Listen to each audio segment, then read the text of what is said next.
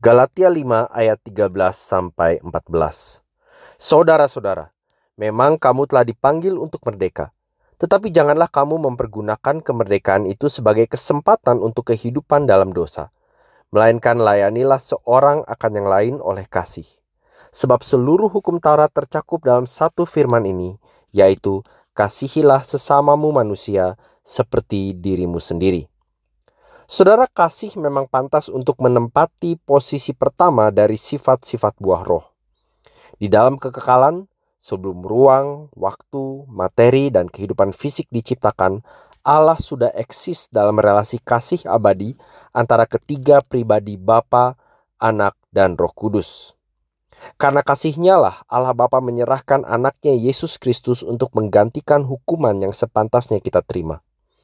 Kalau Anda mau mengukur seberapa jauh Anda mengenal kasih Allah, tanyakan pada diri Anda. Apakah aku saat ini ada dalam relasi saling mengasihi satu sama lain? Saudara, kasih bukan sekedar rasa sayang yang sentimental, tetapi tindakan praktis yang menunjukkan bahwa kita peduli, bahwa kita mendukung, membantu, menguatkan satu sama lain, termasuk ketika kita harus mengorbankan waktu, uang, tenaga, bahkan perasaan kita. Ini adalah kasih supernatural yang tidak lahir dari natur manusia yang berdosa. Itu sebabnya Yesus memanggil kita saling mengasihi sama seperti Ia telah mengasihi kita. Pikirkan betapa real, betapa dalam, konsisten, betapa penuh pengorbanan, bahkan sampai rela mati, betapa tidak kenal surutnya kasih Yesus kepada kita. Kasih ilahi ini kita saksikan berulang kali melalui kasih setia Tuhan Allah kepada umatnya Israel di Perjanjian Lama. Saudara, Anda akan menemukan bahwa ungkapan-ungkapan kasih setia Tuhan yang paling dalam dan yang paling mesra justru ditunjukkan saat bangsa Israel berada di titik paling jauh dari Tuhan. Dua contoh. Yesaya 49 ayat 15-16. Dapatkah seorang perempuan melupakan bayinya sehingga ia tidak menyayangi anak dari kandungannya? Sekalipun ia melupakannya, aku tidak akan melupakan engkau. Lihat, aku telah melukiskan engkau di telapak tanganku.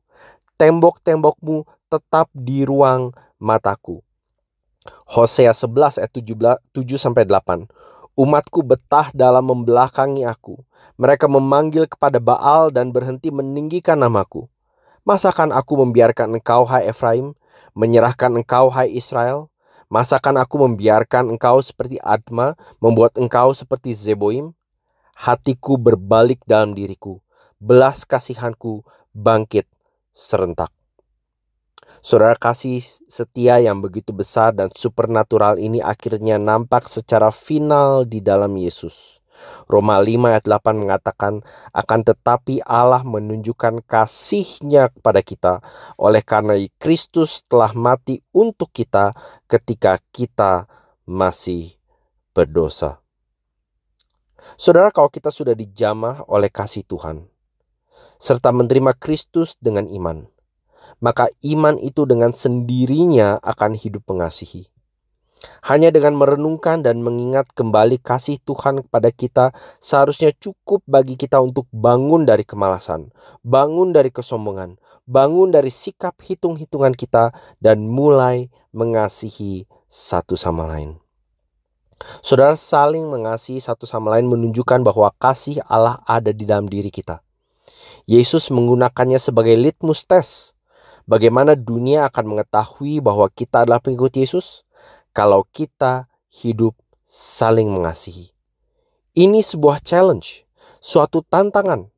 Seorang penulis mengatakan orang lain punya hak untuk mempertanyakan iman kita kalau di mata mereka kekristenan kita hanya sekedar label, tapi tanpa kasih yang real antara satu sama lain.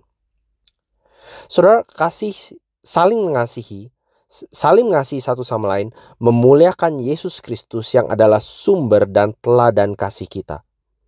Gereja mudah sekali menjadi tempat di mana yang dimuliakan adalah tradisi, teologi, atau tokoh tertentu. Tetapi bukan itu yang Yesus inginkan bagi gerejanya. Ia mau kita saling mengasihi sedemikian rupa sehingga orang lain dapat melihat Kristus melalui kita. Itu sebabnya hidup dan bertumbuh saling mengasihi di dalam gereja adalah salah satu sarana terbaik untuk semakin melihat kemuliaan kasih Kristus. Saudara, pada masa Perang Dunia Kedua di Jerman, Hitler berusaha menguasai gereja dengan menyatukan setiap grup agama melalui undang-undang. Salah satu denominasi yang akhirnya mengalami perpecahan mengenai hal ini adalah Gereja Brethren. Sebagian mengikuti undang-undang yang berlaku, sebagian lagi menolak. Grup yang mengikuti pemerintah Jerman tentunya mengalami hidup yang lebih nyaman.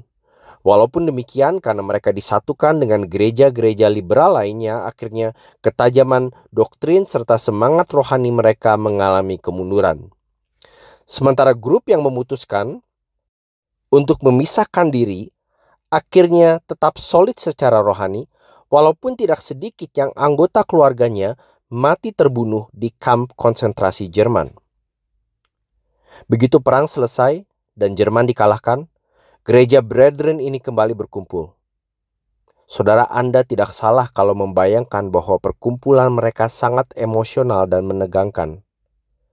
Mereka memegang ajaran yang sesama, tapi di grup yang satu ada yang keluarganya dibantai oleh Nazi, sementara di grup yang lain ada yang keluarganya masih hidup.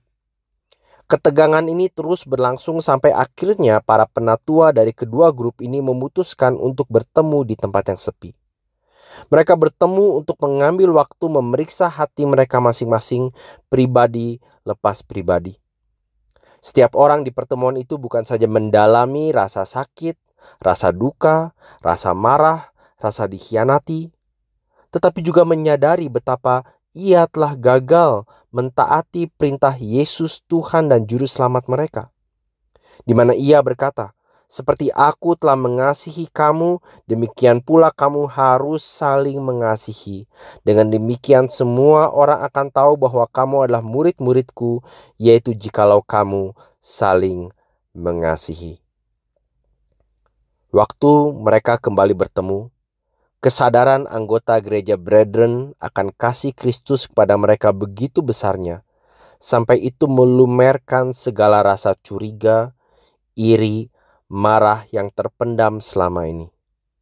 Waktu mereka bertemu, mereka berkata, "We are just one."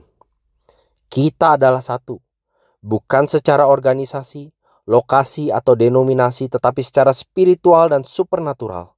Karena kasih Allah yang telah Ia curahkan kepada mereka melalui Yesus. Mari kita berdoa. Bapa, ampuni kami kalau selama ini kami begitu dangkal, hitung-hitungan dan malas dalam mengasihi satu sama lain. Ingatkan kami kembali akan kasih-Mu yang besar, supernatural, gigih dan kokoh itu. Nyatakan kembali di dalam hati setiap kami betapa lebar, panjang, tinggi dan dalamnya kasih Kristus yang melampaui segala pengetahuan. Kami minta ini dalam nama-Nya. Amin.